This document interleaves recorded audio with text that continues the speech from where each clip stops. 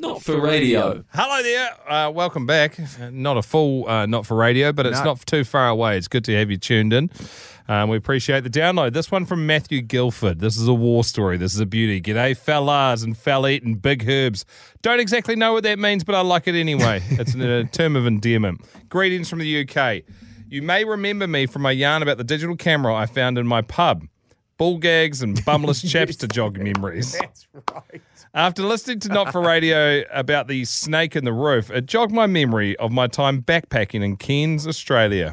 I was travelling in Australia back in 1998 with my now wife. Still can't believe we're still together.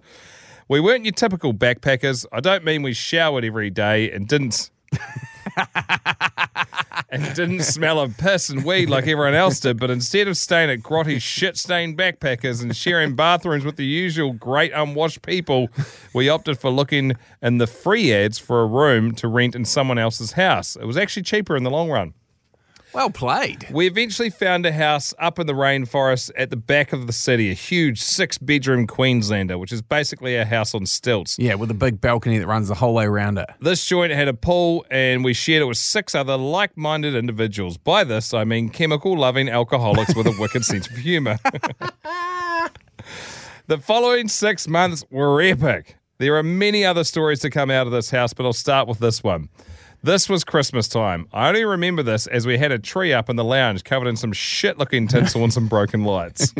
Myself and my good mate Dazza, we'll call him that because that's his fucking name, Yes. who later was my best man back in the UK, decided to have a drinking session one night. I was on the rums, he was on the whiskey. We stayed on the balcony all night long, just him and me shooting the shit, drinking piss and talking bollocks. The following morning, we were still going. Our roommate Mel came up from the Sears down to her room. She was living underneath the house. And she goes, "There's a snake in my shower. I'm almost 100% sure there is a snake in my shower." We both stumbled down the stairs to take a look, and sure enough, coiled up on the top of her shower unit was a snake. So naturally, I decided to call the local police to come and get rid of the little fucker. It's a hammered bloke from the UK. Well, there's a fucking snake in me shower. I'm a slithery little sneaky snake. Yeah.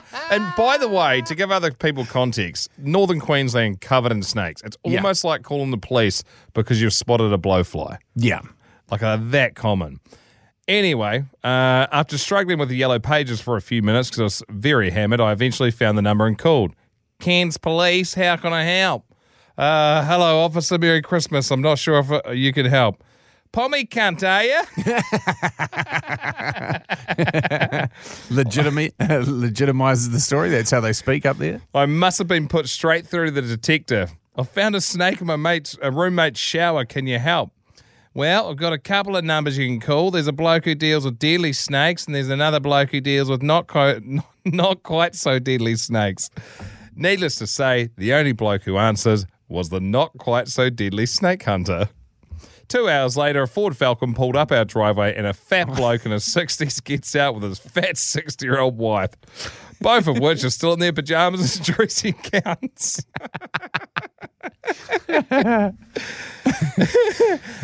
Old mate waddles out of his car and goes, "G'day, mate. Show us where the little bastard is." So we direct him to the visuals. Snake handlers is so fucked. My mate that had to get a snake handling license for the mines, remember that? He just turned up with a bag of snakes and just fucking dumped them in front of everyone. Just fucking pick it up. Don't let it bite you though, you'll die.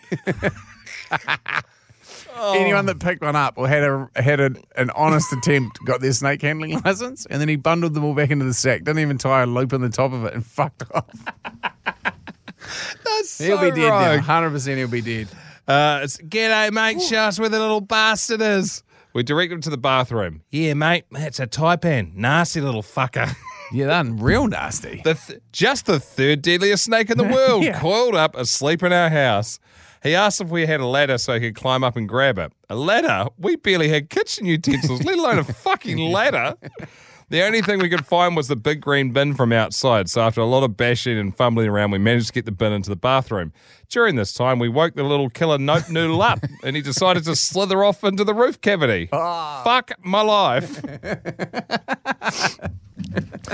For the next hour, the bloke was pushing up roof tiles with a stick, shining a torch, and looking for the deadly killing machine. Eventually, he said, he's probably gone in the same way he came in. He's probably gone out the same way he came in. Bullshit. You just want to go home, finish your breakfast, you fat bastard. Then he got in his Ford Falcon and fucked right off. We spent the next 3 months gingerly looking up in every nook and cranny of the house, not picking up clothes or anything lying on the floor in fear the little bastard could be hiding underneath. The Christmas tree was still up at Easter as no one was brave enough to take it out. So I guess the moral of the story is always call the bloke who deals with the deadly snakes and not the other fat, useless prick. I have another story to tell. This one ends up with me being in the centre pages of your favourite UK newspaper, the Sunday Sport. But that's for another time. Big love from the UK. More yarns to follow. Not for Radio returns in 6 days.